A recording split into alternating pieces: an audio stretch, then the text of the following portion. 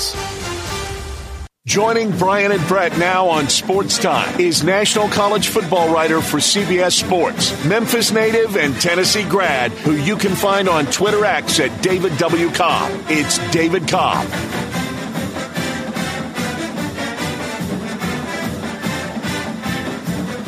Welcome back into Sports Time. Brian and Brett with you in our Family Leisure Studios, and joining us now, talk some college football and college basketball. David Cobb joins us now from CBS Sports. David, thanks so much for joining us. I want to start off with college basketball. It was a big weekend of action in college basketball. The Tigers, a big win over Texas A&M, and Brett brought up an interesting point earlier when we were talking about the Tigers. He said he thinks the Memphis Tigers have a top 15 roster in college basketball. Where would you set the Tigers roster in terms of the rest of the country?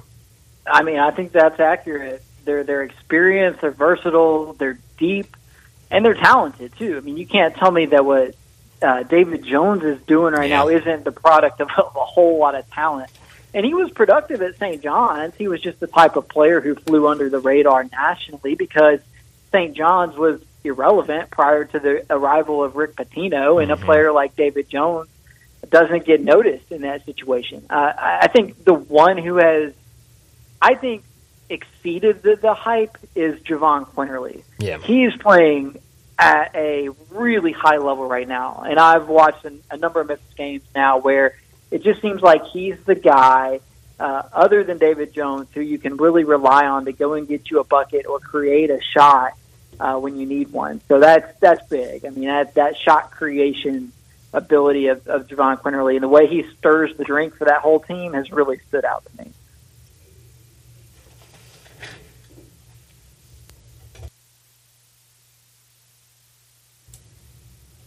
But I think we lost you there for a second.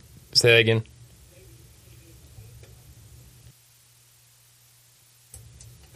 We're still having trouble with Brett. We'll have to figure that out. But while we work on that, David, what were your biggest takeaways from that game for Memphis against Texas A&M? I mean, on the road against a top 25 opponent after kind of a scary game against VCU. I mean, what did you see from that Tiger team? Yeah, it was a team going on the road in a hostile environment against an opponent that a lot of people think is going to win the SEC. I picked Texas A&M first in the SEC when we did our preseason predictions, and I know they've been somewhat disappointing early, but they're still a really good team that's going to be there in the NCAA tournament when this season is all said and done. So the fact that Memphis just went in there and kind of smacked them in the mouth, I think defensively it was a big step forward too. Like they've got A&M has some really good offensive players in Tyrese Radford and some of those other veteran guards that have been there for a long time, and Memphis shut them down. Memphis made life hard on them. And that was, like, to me, a improvement defensively, like keeping a guy like Wade Taylor frustrated for an entire afternoon. They maul those guards, David. They did, and Memphis is big, and that's where it really helps you. And it's not like they're big because they've got a 7'4" guy out there. It's like position by position. Even when Quinterly is out there as a smaller guy, the other four are long and they're physical and they're athletic. So that's kind of what Texas A&M wants to be against a lot of other teams it plays, and Memphis sort of did it to them and gave them a taste of their own medicine on their own home floor. David, who do you think has the best roster in college basketball, and how deep is it, and how deep should it be? I mean, because you one ball, you can play 5 at a time. We all know that. I mean, you don't need to go 9, 10 deep. But who has the best roster in college basketball? I would probably say Kansas because of that top 3, top 4, Hunter Dickinson, Kevin McCullough, DeJuan Harris, KJ Adams. You won't find a better top 4 than that, I don't think, anywhere in college basketball. Like, I would take those guys in a game of 4-on-4 against whatever 4 any other team in the country can produce, because they're all so distinct, unique, yet versatile. They work together well. And so I think from a overall roster standpoint, Kansas has the edge. But where Memphis has something comparable or even better than Kansas from a roster perspective is the depth that they have. The fact that Memphis has the ability to go 10 or 11 deep, and the experience, too, because a team like KU, they rely on some unproven guys. They've got a couple of freshmen in the rotation, a transfer from Towson who they're really hoping can come on, whereas like Memphis, yeah, it's a lot of transfers, but almost exclusively guys who proved it at a comparable level prior to coming to Memphis. Yeah, at two other places. In many cases, I mean, I know Wednesday night against VCU, all 5 starters are all 5 new players, and all 5 had been this is the third place they've been. It's a lot of experience. I mean, Caleb Mills was preseason AAC Player of the Year a few years ago, wasn't he, Bryant? Yeah. Yeah, he's an interesting one, too. Coming off the bench, right, yesterday, but still coming up with some big buckets, right? Two big daggers. Sure did. Indeed. And I don't know what's going on with Jordan Brown or – okay, how about this? Have y'all seen the stuff today that Naquan Tomlin, the Kansas State transfer, may try and enroll mid-year? Like, I don't know if y'all want to get into that, but the point is there's a lot of fluctuating roster dynamics with Memphis right now, and you've heard the back channel social media stuff about maybe some guys being disgruntled with their roles, and who knows what's happening with Jordan Brown. Is he sick, or is he, what's going on? I don't know, but like a guy like Caleb Mills coming off the bench, embracing that role and that assignment, and then flourishing in it is something that Penny can use to prop up team chemistry. He can use that to point to Caleb Mills as an example of, hey, stay ready for when your moment's coming.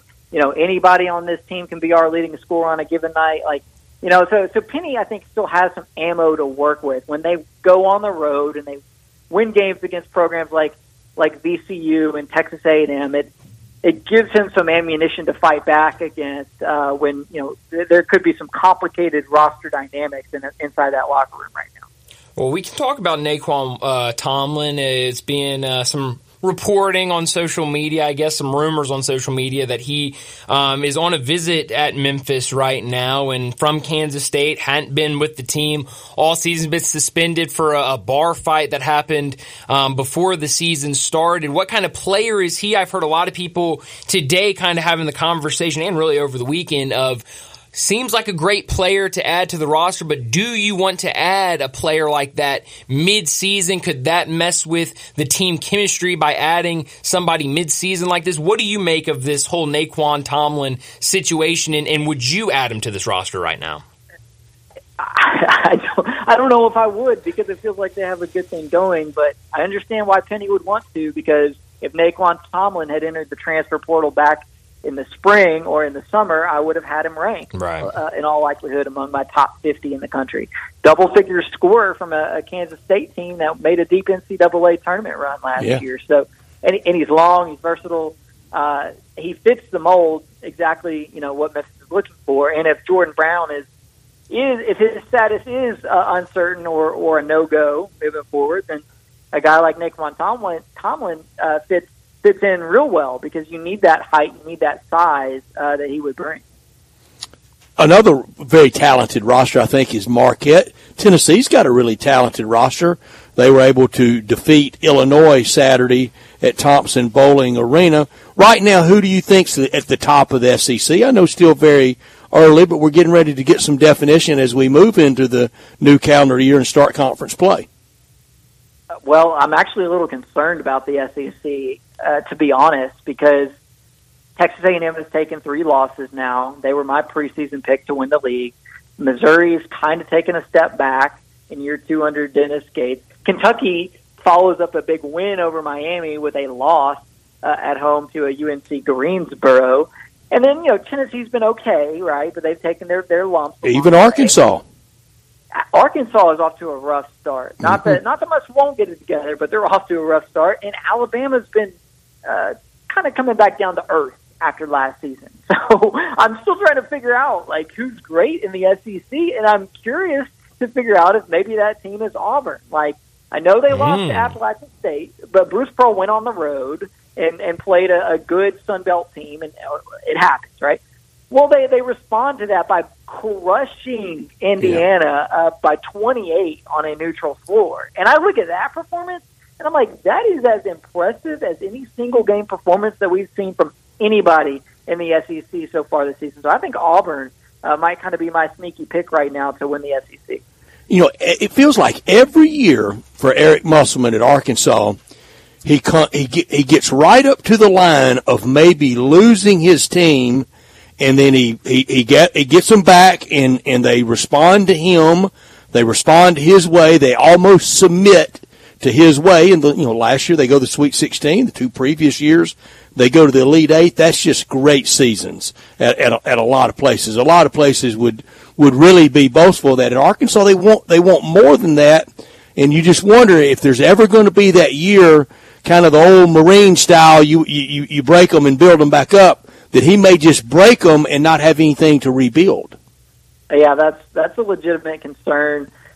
In the end, I think he always finds a way. Like in Muss, I trust until I've been given a good reason to believe otherwise. But they're kind of on the rocks right here after a loss to Oklahoma. I don't really know what Arkansas is great at, or like who their star player is. I mean, a lot of the NBA buffs love Trevon Brazile, but he's not a 20-point a game type of guy. And so who is that alpha or that go-to? I don't know. I think they're still working through that, and it's kind of ugly right now. David, John Rothstein is reporting Memphis, and I should say Jason Muntz has confirmed, Memphis will play a neutral site game against San Francisco at the Chase Center next season prior to participating in the 2024 Maui Invitational. So we know Penny Hardaway set up a great non-conference schedule this year. It looks like he's doing something similar for next season. What type of a game will that be next year at the Chase Center against a team like San Francisco? Well, it's cool they're playing that in the NBA arena out there. I've been inside that arena. It's very nice. San Francisco is a really good mid-major program. They've managed to stay up even after Todd Golden's departure for Florida a couple of years ago. They're still a solid West Coast Conference team that's going to be there in the top 100 of the net. So if you go and play them, that might count as a road game too. So that's Penny scheduling a game that'll either be quad 1 really or quad smart. 2 when it's all said and done. Yeah, it is.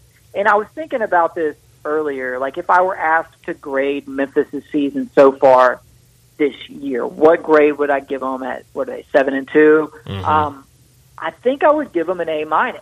And a lot of that is because of the schedule. And it's like, you got to spend money to make money. And in college basketball, you got to take losses to get the big wins, and you got to schedule aggressively. If you're not risky or aggressive with your scheduling, you're going to get burned. And a game like San Francisco in San Francisco, that's being aggressive on the scheduling, and that's setting yourself up for success. So I love that Penny understands that. It's obvious that he does with the schedule they put together this year.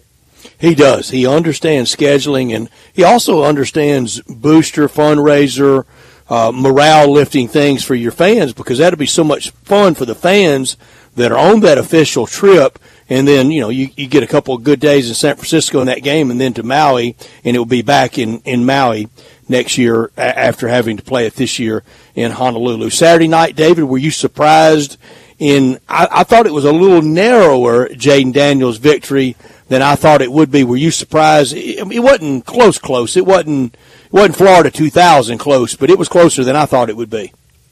Yeah, I think the West Coast quarterbacks kind of split the vote. If one of those guys had maybe been a little bit more dominant, or if one of their teams hadn't made the Pac-12 championship game, then maybe Penix or Nix is right there. But it kind of felt like going into it that Daniels had it locked up. And, yeah, I mean, I pre-wrote Jaden Daniels, and I was like, look, guys, I've got Jaden Daniels in here. If something happens, I'll be ready to shift. But I was pretty confident going into it that the season he had was Heisman worthy. I mean, he was basically as productive as Joe Burrow was entering the ceremony, having played one fewer game since that Joe Burrow team was in the SEC championship. So, yeah, it was a phenomenal season for Jaden Daniels, and I don't think he should be docked for the fact that his team lost a couple more games than the other finalists. He was spectacular this year. Yeah, no, he absolutely was. David, I know it's still early in the transfer portal, but has anything surprised you yet? Any guys that have entered that you didn't think would enter, or any guys landing at places? I know a lot of people kind of surprised Dylan Gabriel landed at Oregon after it sounded like a lot of people thought he was going to go to Mississippi State with Jeff Lebby. Has there been any surprises for you from the transfer portal?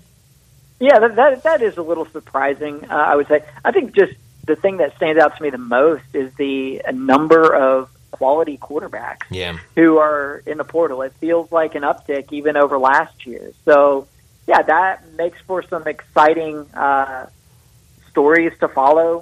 The quarterback carousel is almost as interesting as the coaching carousel now. So that's been one that has stuck out to me. And I don't know that it's a good thing or whatever. You can have that debate all you want, whether this is good or bad for college football or whatnot. But it makes things interesting when you've got, 25 former 4-star or better quarterbacks who are on the move. So, you want to see how a guy like Will Rogers does if he goes out to Washington or what have you. Like, those things are interesting, and they do create some excitement around the sport. And transfer quarterbacks, the last 3 SEC Heisman Trophy winners have all been transfers, and it was Jaden Daniels from Arizona State, but hometown San Bernardino, California. You had Bryce Young. He was not a transfer, but he was from Pasadena, California. And Joe Burrow was a transfer from Athens, Ohio. I'm not real surprised that SEC's winning the Heisman Trophy with quarterbacks, but from Athens, Ohio, Pasadena, and San Bernardino, California. Yeah, that's amazing, isn't it? It's a quarterback destination, the league is now. I mean, I think this year was a little bit of a step back in quarterback play on the whole because, Devin Leary wasn't spectacular. Like, Joe Milton didn't have the breakthrough that we'd hoped for, but low-key, I mean, Graham Mertz, as a transfer at Florida, he was the shining gem on an otherwise bad team. Yeah. Ole Miss is on the verge of maybe winning 11 games with a transfer quarterback.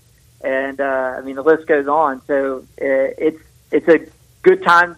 It's a good time to be an SEC program in need of a quarterback because you can afford to pay them, and you've got a pretty good track record now to point to of guys coming in and having a lot of success. Yeah, you absolutely do. Talking to David Cobb from CBS Sports. He joins us every Monday to talk college football and college basketball. Bowl games kick off this Saturday, and some interesting ones for sure. Do any of these games stick out to you before we get to kind of some of the higher-end bowl games later in the next couple of weeks? Yeah, I mean, Boise State, UCLA, that's 2 West Coast brands of interest. Boise State going through a coaching transition. UCLA fans maybe wishing they were. That should be a good one at a reasonable hour. So I'm excited. For that one. And then the more you get into it, it's like some of these games are not the best. But they're great to have on in the background. It's a great time of year. And Absolutely. So I mean, for me, the intrigue lies with the after Christmas stuff. To me, that's when it gets really interesting, and I'll be tuned in and really locked in. But I'll certainly at least have the pre-Christmas games on. And this Saturday, I'll take a peek in at Jerry Kill, who's already won 10 games and playing in a bowl game in his home state in the New Mexico Bowl against Fresno State without their head coach.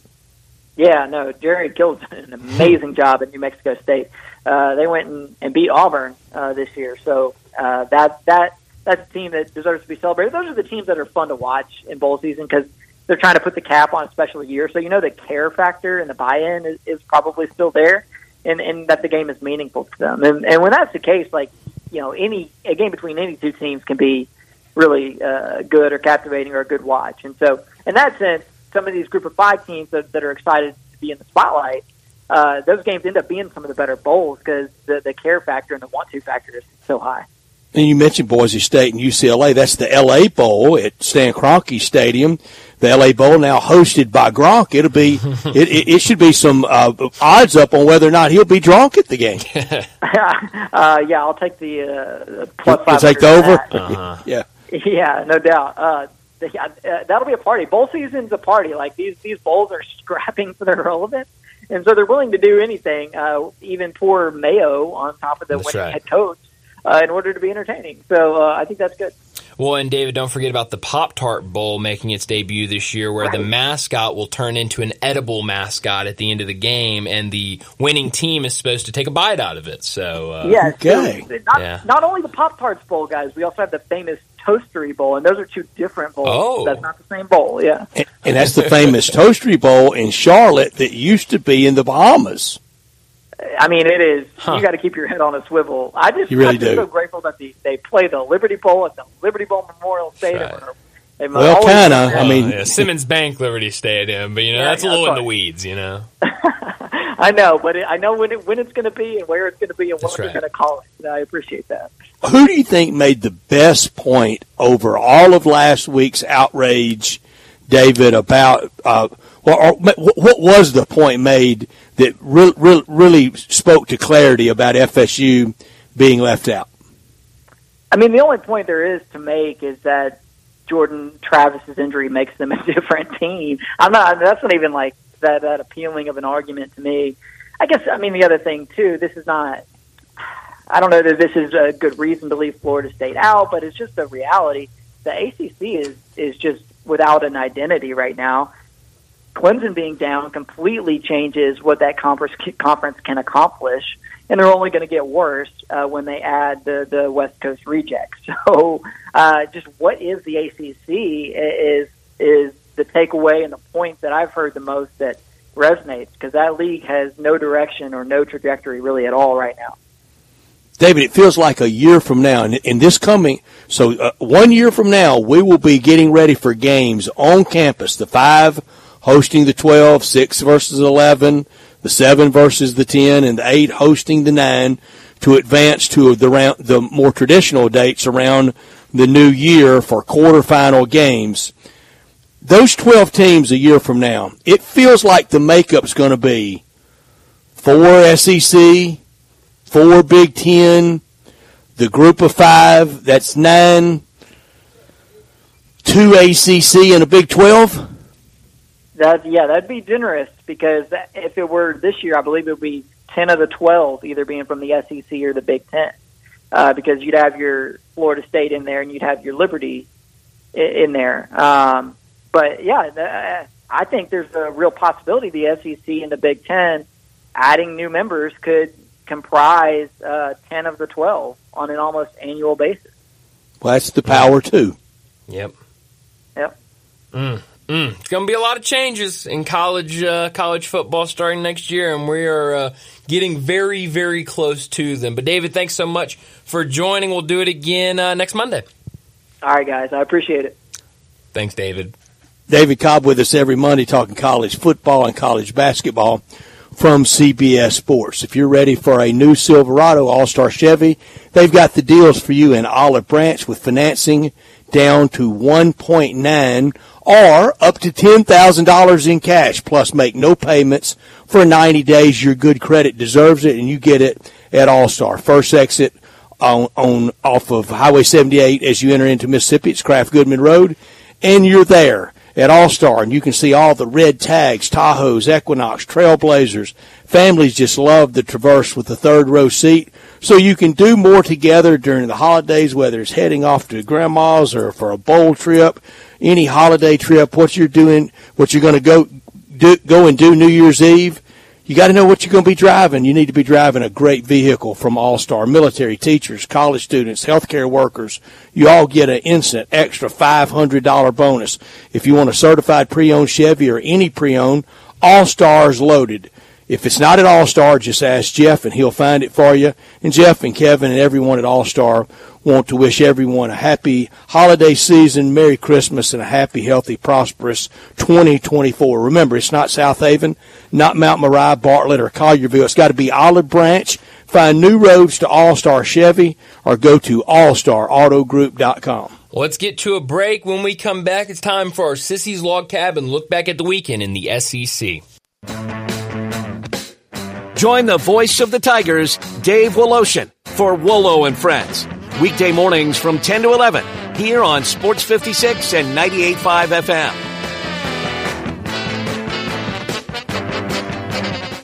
5, 4, 3, 2, 1. Time for a look back at the weekend in the SEC. Brought to you by Sissy's Log Cabin, the official jeweler of the Memphis Grizzlies with 9,000 square foot in Laurelwood. Let's go inside the SEC with Bryant, Brett, and Jay Morgan. Chad Kelly in the gun formation. 3rd and inches for Ole Miss. Carlton will kick it. It is on the way, and it is up.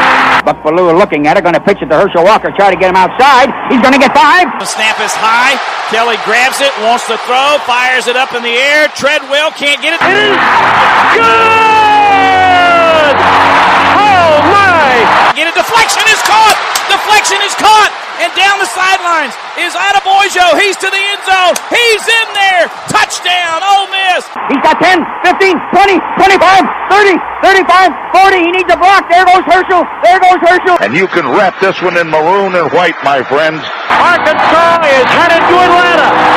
The national champion is clad in big orange. And not the national champion, but the Heisman Trophy winner from the SEC in Saturday night, Jaden Daniels. He won in comfortable margin. It was not anywhere close to as big what Joe Burrow won by, even though his numbers were better than Joe Burrow's, but the team numbers were not, and that was a lot of the vote for Joe Burrow on that super team. But he was super player. Brian, I think you remember the Monday after the Ole Miss win over LSU, and I think I even said it on Ole Miss post game, maybe even sitting there with Coach Kiffin. I had left as a part of the Ole Miss crew in 2010 after seeing Cam Newton there in person in what ended up being his Heisman Trophy year. In 2012 after seeing Johnny Manziel in Oxford in what ended up being his Heisman Trophy winning year. I saw Bryce Young on the road in 2021 in what ended up being his Heisman Trophy year, and then I saw him put on a show there in 2022 when he was the difference. Yeah. If he hadn't been there that day, Ole Miss would have beat Alabama. Right. But he was there and he made the plays. And I mentioned Joe Burrow in his Heisman Trophy winning campaign at Oxford, and I thought I had seen the same thing in Jaden Daniels. Do you remember me talking along this line?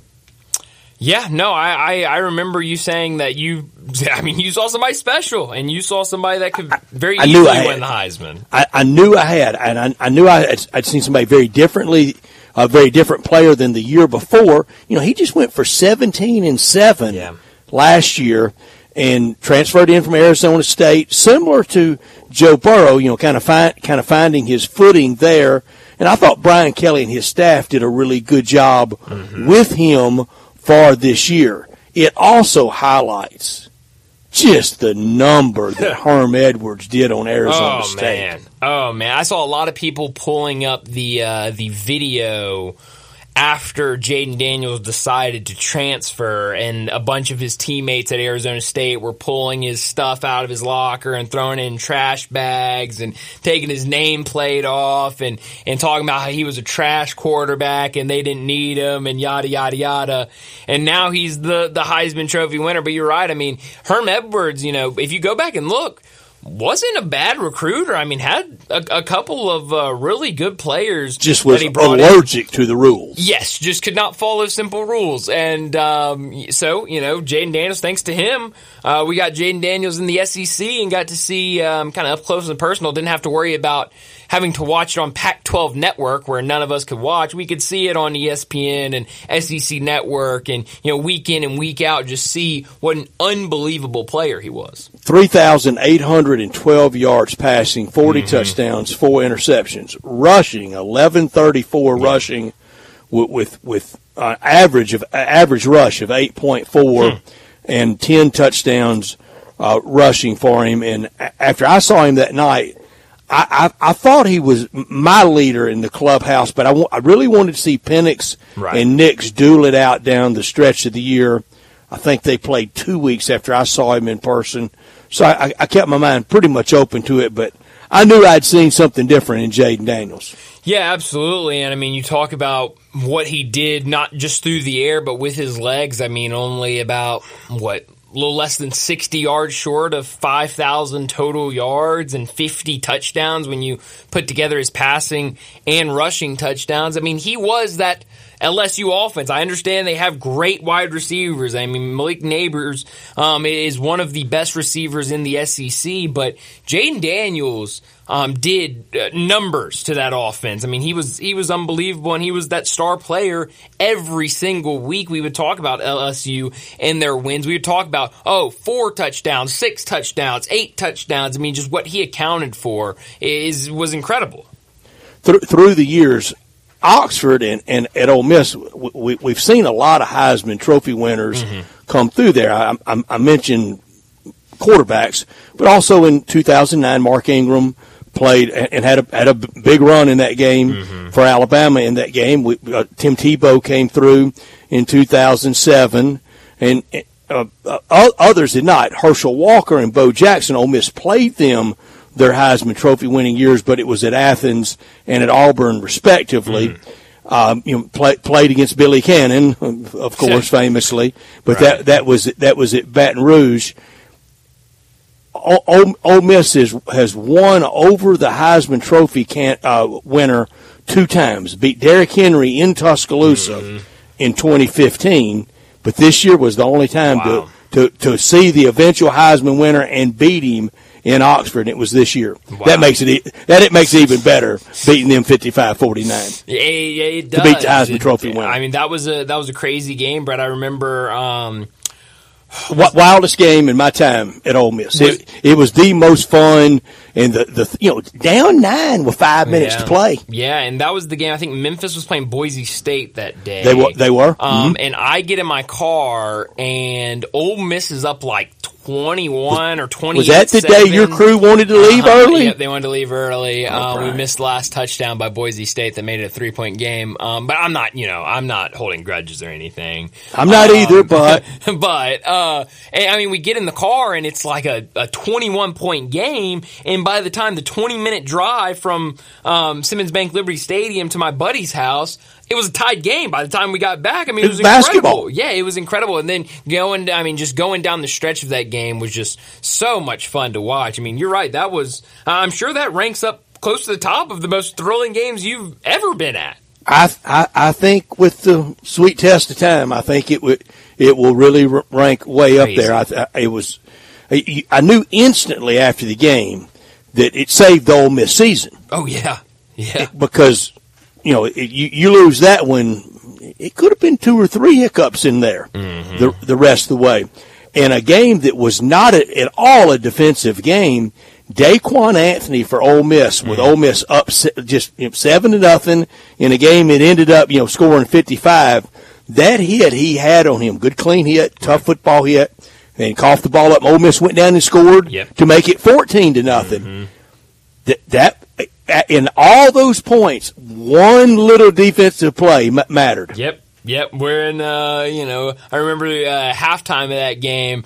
Offensively, both teams looked great. Defensively, a lot of work to be done. I mean, you got to go to the drawing board after a half like that. So, no, I mean, looking back on it, a great win. Maybe, like you said, a season-changing win. It was. For Ole Miss. It felt it. Yeah, no, absolutely. But Jaden Daniels, Heisman Trophy winner, and LSU, I mean, looking at the last however many years, now 2 Heisman Trophy winners, and Joe Burrow and now Jaden Daniels. So, I mean, maybe LSU becomes the quarterback destination with they success. Could. They sure could. And Garrett Nussmeier, I think, is the presumptive starter for next year, and he has shown a lot of ability.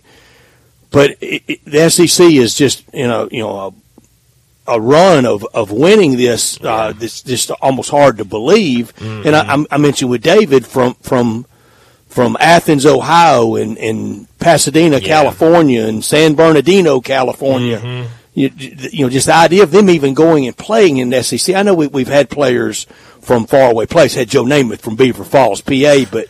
He didn't win a Heisman, though. Yeah, no, he did not. But that is interesting. All across the country and winning them in the SEC is interesting. So. It is in the best league out there. Again, the SEC was really, really good this year, but it was not vintage. But it's got a team that still can win it, and it's got a Heisman Trophy winner. Sissy's Log Cabin, the official jeweler of the Memphis Grizzlies and of the Memphis Tigers. And Friday night, I went into the Sissy's Log Cabin Club there at FedEx Forum, and it was packed. And that display, it is gorgeous to go in there. And Brian, you've seen it, and you know how nicely it's done. Official jeweler for the Grizzlies and the Tigers, and FedEx Forum with the floor seat lounge. Unsurpassed value, and they offer a selection of diamonds, estate jewelry, and fine gift. And they're the sponsor of our Look Back every Monday at the weekend in the SEC. New location where we'll be on Friday for our remote at Lawwood at Poplar and Perkins, over 9,000 square foot, and we're going to be there Friday, and we're going to be giving away two tickets, two floor seats, feet on the wood for Wednesday night, January the 2nd against Toronto, I think, the first Wednesday of maybe the 3rd, the first Wednesday of the new year. They're in Larwood with expanded lines for Rolex, Cartier, diamonds, and more. Mid-South's largest selection of one-of-a-kind jewelry, engagement rings, wedding bands, that special gift that says I love you at this time of year and coming up for Valentine's as well. Exceptional service, expansive selection, and an extraordinary shopping experience because life's too short for ordinary jewelry. Let's get to a break. When we come back, it'll be time for Big Number of the Day. Broadcasting from the Family Leisure Studio, we are Sports 56 and 98.5 FM. Now back to Sports Time on Sports 56 and 98.5 FM. Here once again are Brett Norsworthy and Bryant Dacus.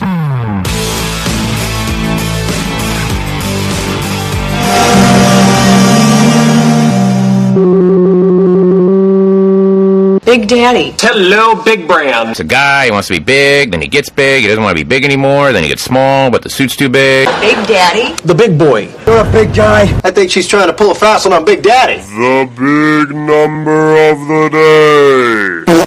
Well, Brett, I have a lot of big numbers today, a lot of big numbers. I got a lot of numbers. Oh, man, it was a good weekend for numbers. My first number that I will go to comes from the Dallas Cowboys last night, and my big number is 30. Johnny, I wish you would say our Cowboys. I really do. I'm sorry. I feel excluded Cowboys. when you don't. Our Cowboys, but I'm so sorry. That was not intentional. My first big number is 30. The Cowboys became the first team in NFL history, Johnny, in NFL history to score 30 or more points in each of their first 7 home games in a season. That's right. Our Dallas Cowboys did that. Yeah, that's a great number. Thank you, John. And when I think of Cowboys wearing uniform number 30, I think of Dan Reeves. Oh, great one to think of. Hey, good job, Brett. The old South Carolina quarterback. They made him a running back. That's a good one, Brett. That's great. I love that. So, yeah, good start to the season for the Cowboys. Really is. Yeah, solid number though, Brian. Thank you. I'm very happy for you, man, with your number. Thank you. You did a good job. Do you want another number? We do. Because I've got another number. The crowd's clamoring for another. Yes. Thank you. My next number is 20. So 10 less than my first big number. That's Tony Pollard. Yeah. It sure is, but this one is not. It is in reference to a Tiger, but it is not Tony Pollard. Today, David Jones was named the AAC Player of the Week. David Jones is the only player in Division I currently averaging at least 20 points per game, at least 6.5 rebounds per game, and at least 2 steals per game. Johnny, the last person to do that in a season was who? I don't know. Penny Hardaway? Former number 1 pick, Zion Williamson. Are you serious, bro? I am serious. That is courtesy of Jason Munns, who we'll talk to on Friday. Hey, man. Brian, you're on fire with these numbers today. You're on fire with these numbers, Brian. That's all I got. I hope I have a chance, Johnny. I do. I really do. I actually have another big number, but I'll stop and let Brett go. Let Brett go before I get to my next big number. I just saw you need to come off the top rope. Come on. Fine, Brett. I'll go with it. My next big number is 40. So 40? we went from 30 down to 20, now back up to 40, Johnny. What you got for me, Brian? Michigan State. Oh, those pesky Spartans. They're off to a 4-5 start to the season. It is tied for the worst start by a preseason AP top 5 team over the last 40 years per ESPN stats and info. The 2003, 2004 Michigan State and 1986-87 Louisville team both started 4-5. The last team with a Louisville was defending champs that year. Really? Wow. The last team with a worse record through 9 games was Louisville in 1980-81 when they started 2-7. So a rough start to the season for old Tom Izzo. Brian, you're on fire. Louisville was defending champs in 80-81 as well. You're kidding. Wow. So Louisville, don't win another national championship or you'll be terrible the next year. My big number of the day is number 5. That's the uniform number for LSU's Jaden Daniels. He's the 3rd LSU player to win the Heisman Trophy, joining number 9, Joe Burrow, and number 20, Billy Cannon. But more importantly, he is the 4th different number 5 to win the Heisman Trophy. Paul Hornung, wearing number 5, won it in 1956. Okay. Reggie Bush won it in 2005. And Jameis Winston, wearing number 5, won it in 2013. I like that. That's a good big number, Brett. I love it, Brett. I love it, Brett. I love it. Oh, wow. 3. I love it. 4. I love it. Hey, man. That's an amazing stat, man. Amazing. I love it. I'm sorry, Brian. 5. Hey. He did that, man. He did. There we go. Wow, he did it. I'm sorry, man. He did that. Big number being 5. How about that? Number 5 came through for me. That's right. It sure did. You needed it. I thought he was going to stop at 4. But well, under the file of you can always learn something. Paul Hornung wins it in 1956, famous for a Notre Dame team that went 2-8, famous for beating Johnny Majors at Tennessee 1 of 4 times. Tennessee's been the real tough luck runner-up. Didn't know this until last week. Paul Hornung played basketball as well at Notre Dame his first 2 years there. Wow. On the freshman team his freshman year, and then on the varsity his sophomore year, and averaged 6 points before saying, I think I'm going all football. Dual sport athlete. How about that? I like it.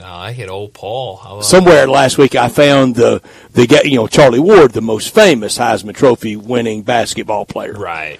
Terry Baker at Oregon State won it in 62 and is also the only player to play in a Final Four in the same year that he won the Heisman Trophy. Won the Heisman Trophy fall of 62, spring of 63. The Beavs go to the Final Four. Wow. I like it. And Terry Baker, famous for the longest rush in Liberty Bowl history, rushing 99 yards for a touchdown. Interesting. That'll never be broken. No. That will never be broken. Interesting, but no, that was fun watching Jaden Daniels win it, and also Michael Penix. I saw a lot of people showing off his outfit for it was great. The Heisman with all of his teammates and coaches' names. Who's your favorite old guy there? That's a good question. Billy Sims rather sedate Saturday. They had to goad him into a boomer. Yeah. I don't know. I love watching the whole setup for the Heisman Trophy, where they have all the former Heisman Trophies winners that they can get there, and they all line them up in order of when they won. Of who's there. Yeah, of who's there were some notable absences. It was the 50th year of John Cappelletti winning, but he was not there. Right. And I was surprised that Caleb Williams wasn't there. I'm not criticizing it. I was just surprised that he was not. Yeah, interesting. I wasn't shocked by it. Maybe a little surprised, but I wasn't shocked. But hopefully, maybe next year he'll be back. Next year he'll be playing the NFL. And they did honor Johnny Lujak, who had passed this year at 98, and it now makes the oldest living Heisman Trophy winner. And this really makes me feel old because everybody my age loved him. Speaking of the Cowboys, Roger Staubach. Oh, yeah. Old Roger Staubach. No, but the Heisman Trophy, I mean, it's something I try every year to at least catch some of it. Maybe not the whole thing if I'm busy like I was this past Saturday, but I try to catch a little bit of it and try to get a little glimpse of all of the I had to pull Heisman myself Trophy away winners. from the in-season tournament to watch some of the Heisman. Well, did you go back at least? Of course I went back for the champagne celebration. That's all that matters. As long as you saw the confetti fall and the trophy raised, I mean, that's really all that matters. The street celebration in both in L.A. I like the split screen of showing the party in Vegas and in L.A. You know, Brett, I still haven't heard when we're getting the parade for the in-season tournament. Got to be soon. It's got to be, but I'm sure got to work things out and make sure that they can find a day that works for everybody. Where do you think LeBron places the MVP trophy of the in-season tournament in that vast array of all of his collectibles, all the mementos, gold medals, MVPs, NBA championships? Where does he put it? Brett, how insulting. I mean, it's an in-season is it the top? MVP. He's got a spotlight on it in his trophy room? At the very front. I mean, forget the MVPs he's won. Forget the finals MVPs he's won. It's an in-season tournament MVP. He ought to get with Graceland and build to scale a replica jungle room with the spotlight on the in-season trophy MVP. Brett, I love it. I mean, that's a great idea. I'm all for it. But let's go ahead. We need to get to a break. When we come back, we'll talk Tiger football with Jonah Dillon.